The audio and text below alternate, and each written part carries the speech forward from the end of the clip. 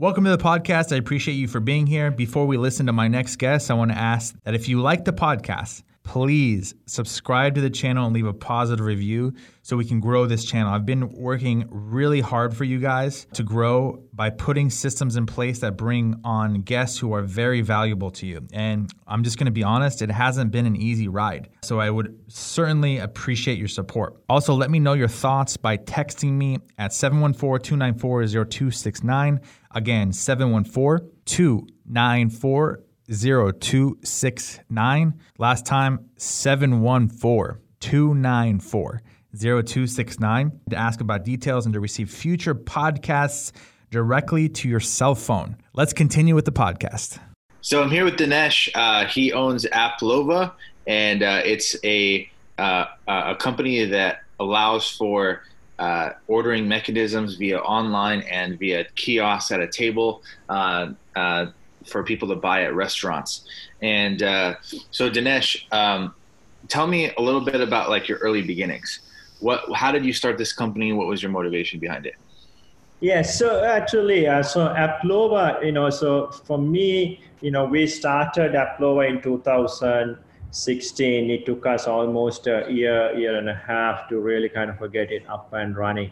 But before that, I had actually started a mobile company based in Asia. And Applova was actually, came out when we actually had a certain kind of internal hackathons, and we were like looking for this for telcos, right, for mobile operators. But then we realized that this had a wider spectrum rather than just operators. So that's how when we actually kind of set it up as a startup and kind of started building the organization after that. Awesome. And what was your motivation behind working with restaurants? Yeah. So what we realized was that, I think one of the key motivating factors was that, we were building a platform that you can actually build, mobile applications without writing a single line of code. And restaurants was the kind of a natural extension because, for restaurants, the restaurant owners are very, very good in what they do, being a real great chef, or kind of being able to build great cuisines, but they may not be the most technically savvy team. So Applova was built as a very easy to build mobile applications, and restaurants in that way was a kind of a natural extension because for us to go, because we looked at both restaurants and retail, but then decided that we will focus on the restaurant business at the beginning. I love it. Okay. And was there challenges starting this business, or did you have? Yes. Yeah. So I think any startup is always challenging, right? So for us also it was a kind of an early stage. We were trying to do product market fit. We were looking at different POS systems to integrate. And, that early, like I said, it took us almost a year to about 15 months for us to really kind of get our product market fit, to identify the right target segment that we want to go after. Okay, what's the target segment? It's restaurants, but is it specific types of restaurants? Correct. So we started focusing on QSR, quick serve restaurants and cafes as kind of the beachhead for us, and then kind of a build from there. Okay, and how did you do your market research on that? How did you decide on that market? Yeah, so the market research, actually, the way that we did was, one was kind of maybe little bit of going door to door, kind of knocking on nice. Yeah. I always say like door to door sales reps always make the best business people because it's just like, it's the closest thing you can do to running an actual business without running a business, just going door to door. Correct. Correct. So actually, it was actually when we started, it was one of the bubble tea shops in Palo Alto was our first customer, so we learned quite a bit from them.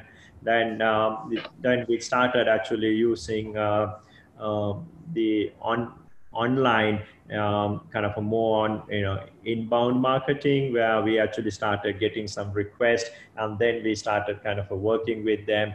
We even today we do a lot of hand holding. We listen to our customers, a lot of our kind of a features, and some of that actually are kind of suggested by our current customers. So we always kind of keep an eye and ears to kind of listen and see what customers are doing and bring that into our product.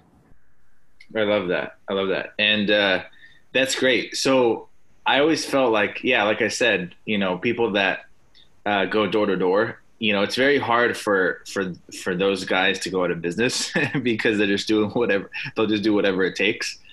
Do you feel that's true? Like, because you had the door-to-door experience, because you went door-to-door, you hustled initially in the beginning, it's going to be very hard for you to go out of business because you just do whatever it takes?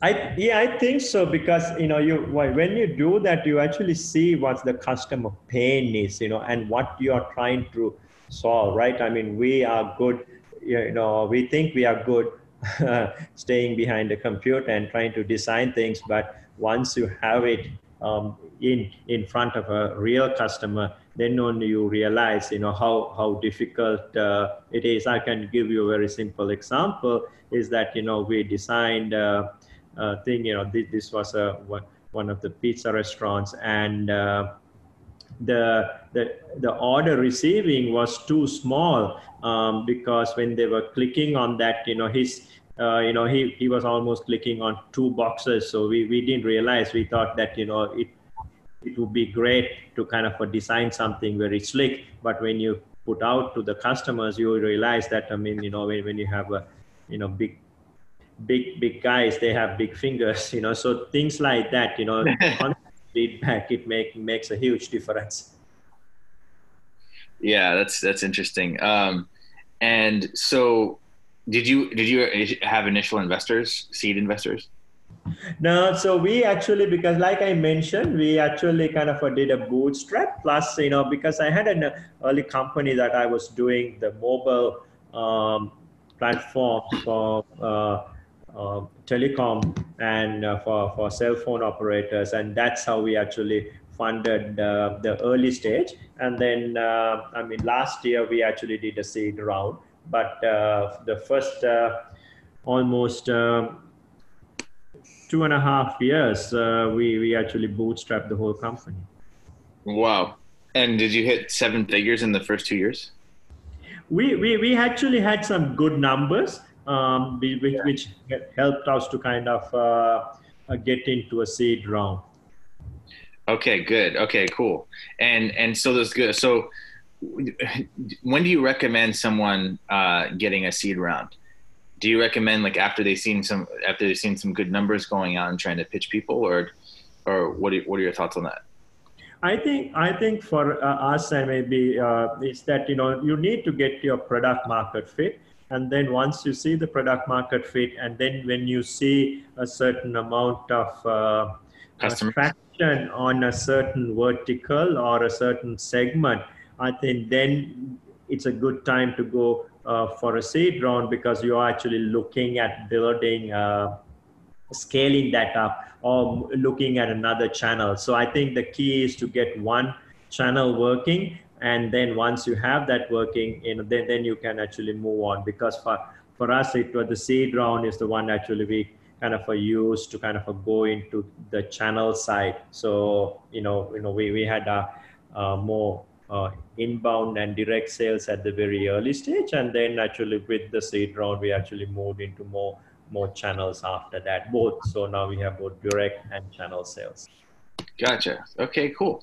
And so before you got to that seed round, are you happy about receiving that seed round, or did you? Yeah, correct. Yeah. So the seed round was also because I was very particular that we would actually like to work with people in the industry. And so it was more from a payments and POS, so that's the kind of seed round investors I was looking for, because that was the segment that we were focusing on. Got it. Any tips regarding finding the right investors? I think the finding the right investors, it's crucial, because you need to kind of get them to open doors and do introductions to you. So the way that we looked at was, I spent a lot of time talking to people, networking with people, and made sure that we actually found the right team to be able to come on board as investors or as advisors. Like your initial stages. So, your first 2 years, did you have any employees in your first 2 years, or was it completely you and maybe a partner? Or was it completely bootstrapped? Like, what did that look like? Yeah. So initially it was a very small team. We had about, I would say, I had I was doing all the sales, and it was more on kind of, we had one direct sales guy, sorry, not only me, there's one direct sales, and then we had a couple of developers, because our development center is actually based in Sri Lanka. And so that's where we had actually some of the development was happening, and it was a very, I think, I would say, a very, very skeleton team at the very early stage. Got it. Yeah, very, very small team. And you were like, what were you doing at that point to get them bought into the vision that you had? Was it you were like, hey, we're gonna do something big here?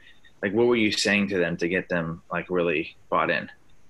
Yeah, so we wanted to actually disrupt the whole restaurant ordering system. I think the interesting thing, if you really look at that stage, we were I think that's where we were a little bit, actually, even I personally was a little skeptical, thinking, because we did not see that many competitors. So we always ask that question, if there's no competitors, is there really a market for us, right? So that was some of the things that very early stage. But we believe that, if we can, because our value proposition is to small to mid-sized restaurants.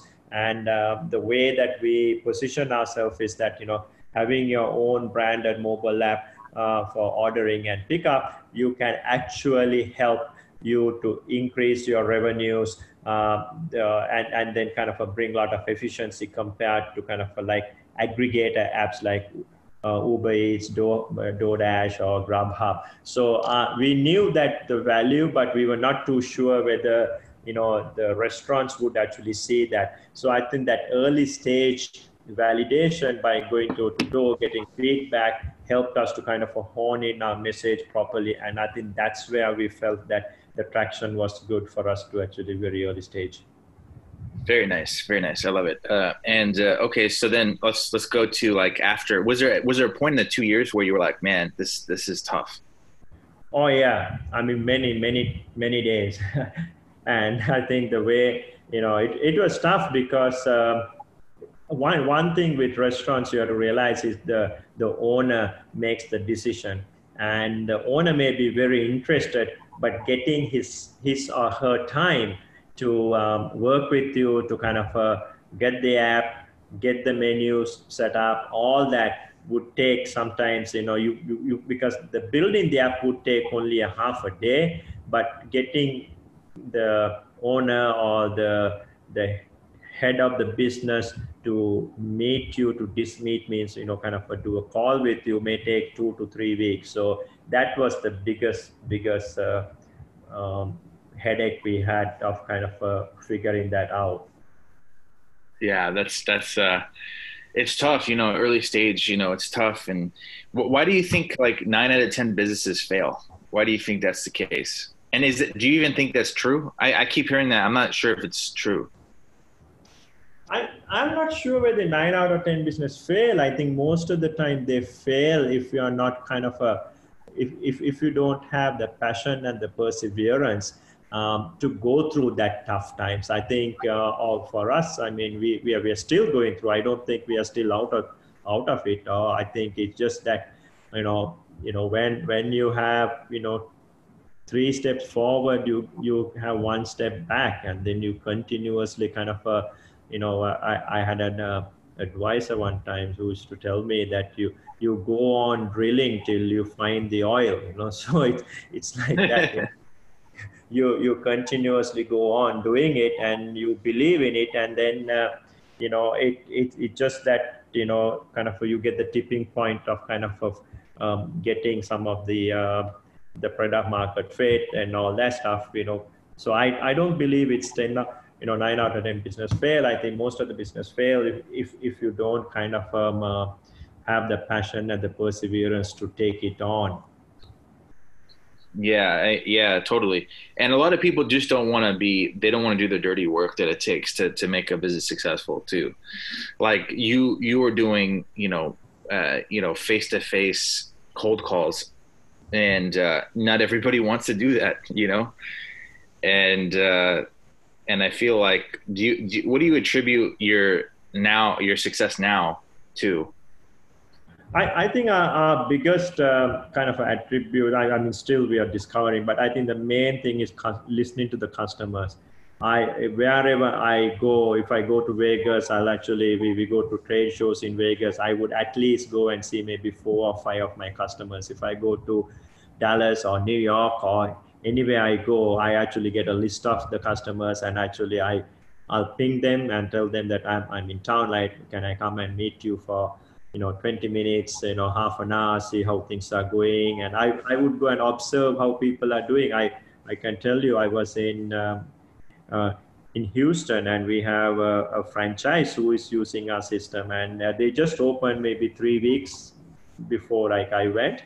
And I went and realized that, interestingly, how some of the order pickup was happening it's like a drive-through, which was we never designed it to be a drive-through. We expected somebody to come in and kind of come into the store, but they had designed it such a way that they come through the drive-through window and kind of give the QR code and pick up the food. So like that, I mean, you understand a lot of things when you start listening to the customers and kind of working with them. So for us, I think that the main thing for me today, even I go through most of the support tickets that come, some of the customer inquiries, and I reply to some of them on my own, regularly, daily.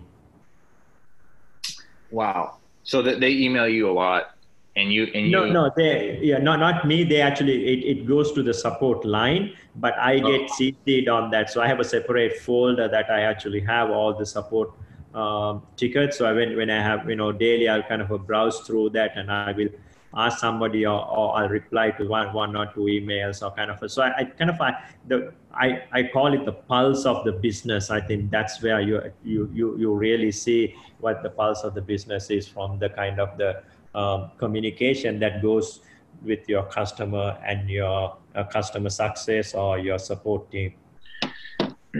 Wow.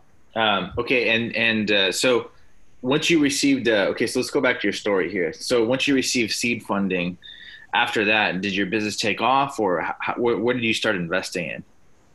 Yeah. So the more, I think we spent about almost 60% of our seed funding was kind of focused on building the sales and the marketing team.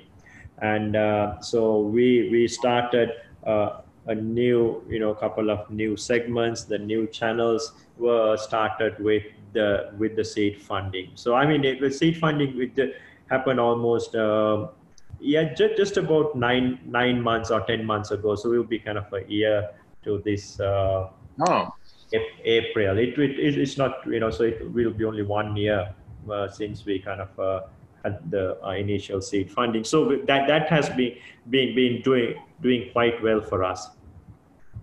Okay, and so you said sales and marketing. You started building that out. What did you start with first? Marketing, sales? What was the first thing you focused on? Yeah, actually both. We did have a marketing team. The team means we had actually a 1.5. We had one full-time person, and we had part-time kind of a freelance person who was helping with our marketing. So we kind of beefed that up a little bit, and then we actually started recruiting kind of a channel team. So we have about a couple of people on the channel side to work with the channels to kind of build a new sales channel for us by our partners. We're more of a partner channel program. I love it. I love it. So, and then the channel partner program, how are you getting these channel partners? And do you feel like that's the best way to make scale your sales team? Is channel Correct. partners? Yes.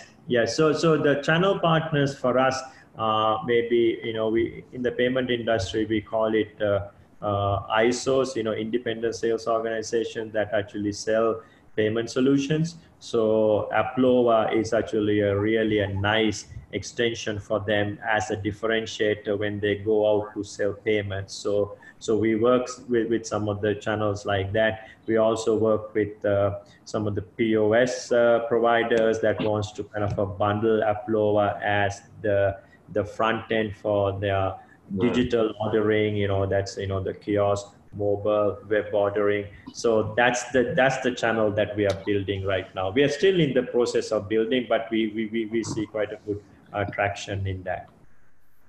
Very nice, very nice. And then what about your sales staff? Like, what were you doing with your sales staff to help scale that?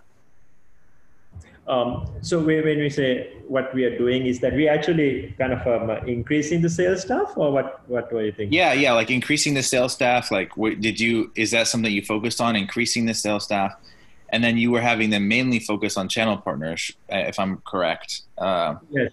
But correct. So we have both. So we have a direct sales team that actually kind of looks after both inbound and outbound sales. Then we have a channel team which is actually looking at more referrals. So we will work with the channel partners, and so they will be more referral sales. But that both we are actually expanding that, both the channel as well as the direct sales.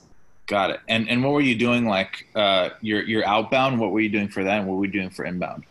Because I'm kind of curious. So outbound is mostly looking at maybe the events we have been attending and some of the leads that actually kind of on that, and maybe some type of kind of cold calling, but not a much. But inbound we spent quite a bit of stuff on content marketing. And then we really kind of building that whole inbound marketing engine, both on content marketing, social media, and also paid advertisement. Oh, I like it. Okay, so paid advertisement. And so let's go back to, you said event. You were going to events. How are you executing on going to those events? What were you doing to get sales, or were you doing like, were you actually setting up stations at these events, or how was that? How are you doing? Yeah, so we target about maybe about 4 to 6 events, and we have like maybe 3 main events. So we will look at the payment events as one of our main events, which actually brings quite a number of resellers and independent sales organization like ISOs. So that would be how we would be kind of building the channel. And then we would also do some restaurants events, whether it's some regional restaurants shows and the national restaurant show, which we will actually target for maybe kind of end user restaurants. And so those were the two segments which lends directly to the kind of the two direct sales team and the channel team. So that's how we actually augment or kind of complement the other activities that we have been doing. Gotcha. Are you a fan of events? Because it seems like you were going to quite a few of them, but are you still a fan of them? No, I think the way the events can be very successful, but to be successful, you can't just kind of put a tent and decide people to come. I think you need to do a lot of pre-work and then that's how you actually become successful in that. So we start almost now for our event in like end of April, beginning of May, we have an event in Vegas. We have started the work right now. So I think we start about three and a half months early. So I have somebody kind of planning the event, looking at the the people who we want to meet, making sure that we actually create the right collateral. So you use the event more of a meeting place rather than kind of setting up a tent and expecting people to walk in. So very rarely, I don't think you have very less than 5% for walk-ins, but I think it's more on kind of setting up the right appointments, because all these events, the key decision makers of both, whether it's on the payment side or in the restaurants, are going to be there. So how can you get their mind share? It's what is important in an event for us.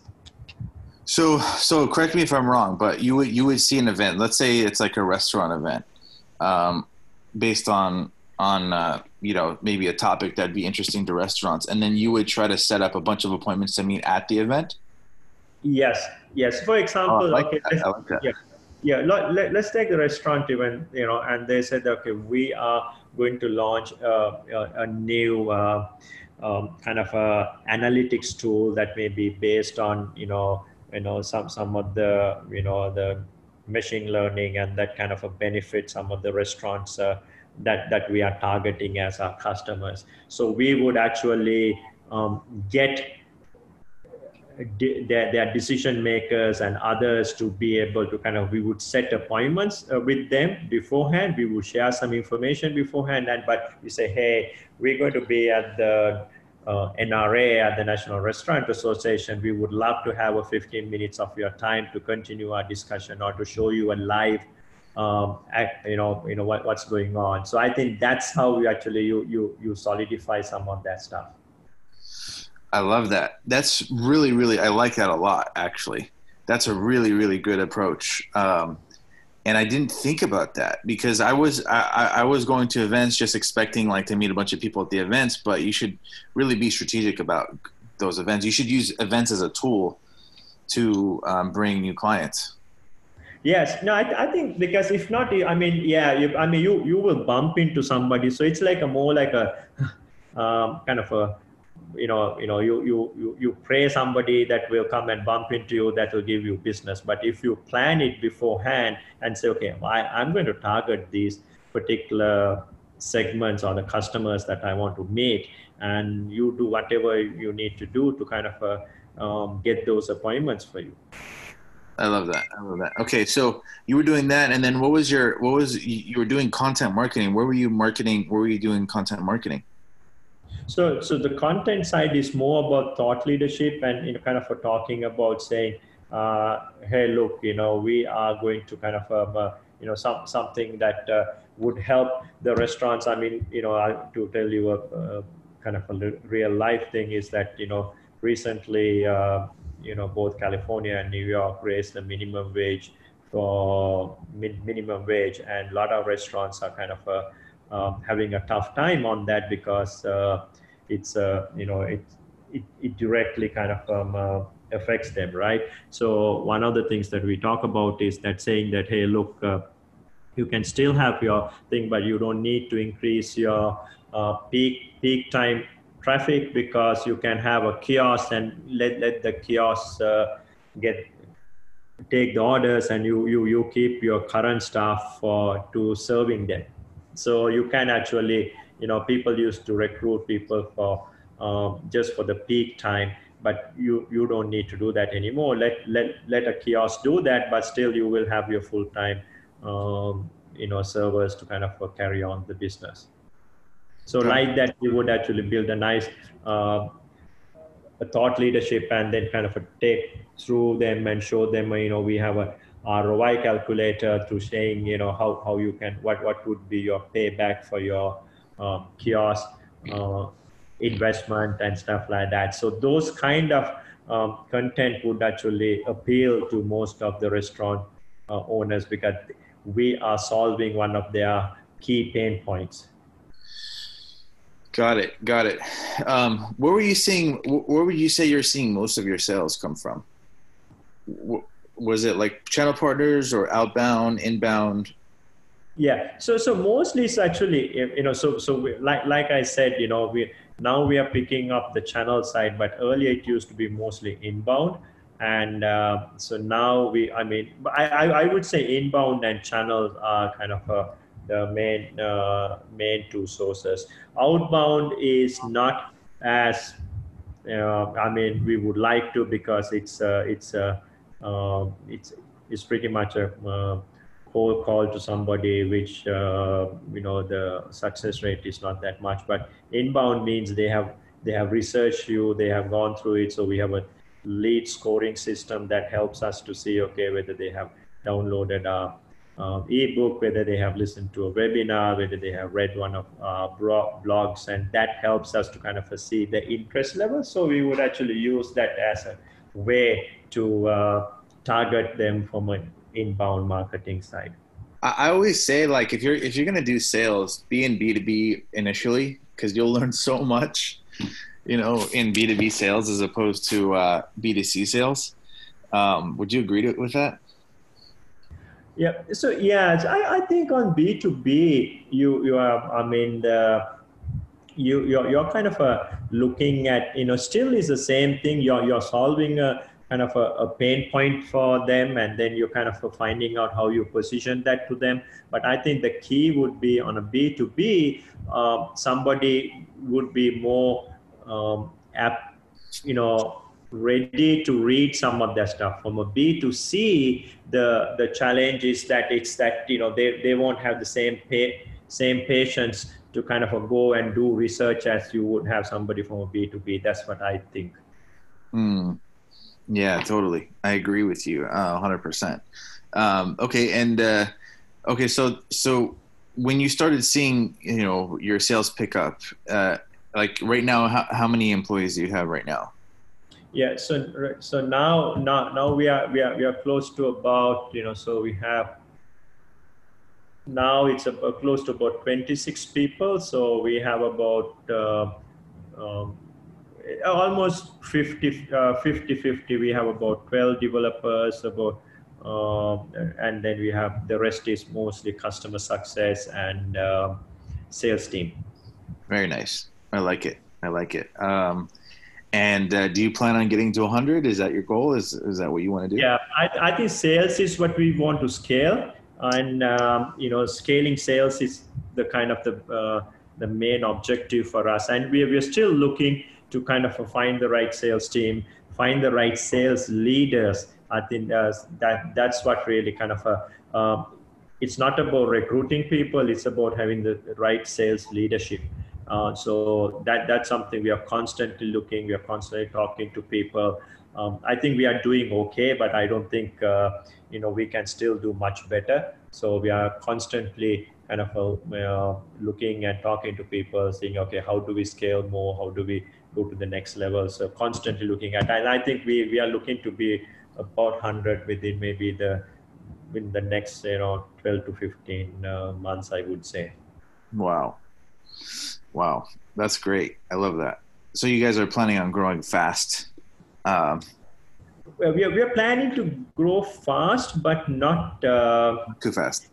Yes, yeah. We need to kind of it needs, because I believe in something very closely, is that organizational knowledge is very important when you're growing an organization. So it's that tacit knowledge that you have won't come by increasing the numbers. It's just about being able to build that tacit knowledge, and then once you have it at the right time, then you can scale it. Yeah, quality over quantity, right? That's right. Exactly. Gotcha. What are things that so you started recruiting, you have like 26 people.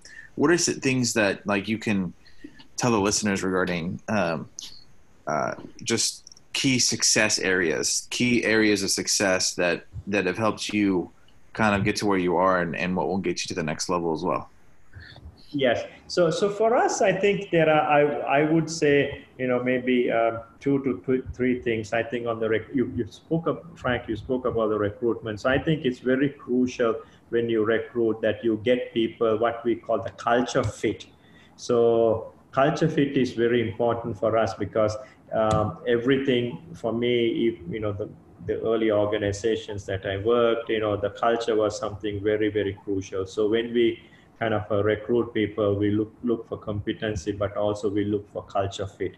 So culture fit makes a huge difference because as a startup, all needs to be able to have that same kind of a vision of what we are trying to achieve. So our vision is really kind of empower restaurants to achieve more. So you have to really believe in what we are trying to do. We help restaurants. In the process, we are able to kind of build a great business out of that. So that's the first part of it. And I think the second thing is, like we spoke before, building the sales organization, the marketing organization, kind of doing that organizational structure so that you build, like you said, it's the quality over quantity, and building the people that kind of be able to, the leadership is there so that they can help you to grow. So I would say those are a couple of key things that we look at Applova to kind of engrave or kind of be part of that whole growth journey for us. I would say we are at a very early stage of growth, but I think we see quite a good runway for us in the coming couple of years. That's great. I love it. So what would you say your culture is like? What are things that are part of your culture that you really take very seriously and think is important? Yeah, so I think I mentioned this before. So we are a very, very customer centric. So we kind of listen to our customers. We go out of our way to kind of help our customers become successful. And it's not just lip service. We all believe in it. And we had instances where I had to put a person on a flight to go to Georgia because she was opening a franchise, and this was the first location, and she needed some help. We put a person because we were so serious about what we were doing, and so that customer centric is one of our key things. And the second thing is kind of working in teams. And it's important that everyone kind of work in teams and helping each other to be successful. And so that's another cultural value that we take very seriously and kind of keeps to our heart. And the other things I kind of being kind of accountable for what we do. So if we make a mistake, we take it very seriously and say, okay, we are accountable for that, and we are responsible for the actions we take. So these are some of the key ones that kind of we kind of try to live by, and then everybody who kind of comes to the organization is being kind of talk about it constantly, and getting feedback on how are we living our culture. So the culture is something that you have to live every day. It's not something that you write it on a piece of paper and put it up on the wall. Yeah, totally. 100%. So you said you were communicating it consistently. How are you communicating it? Were you, do you have like mission statements and things like that, or?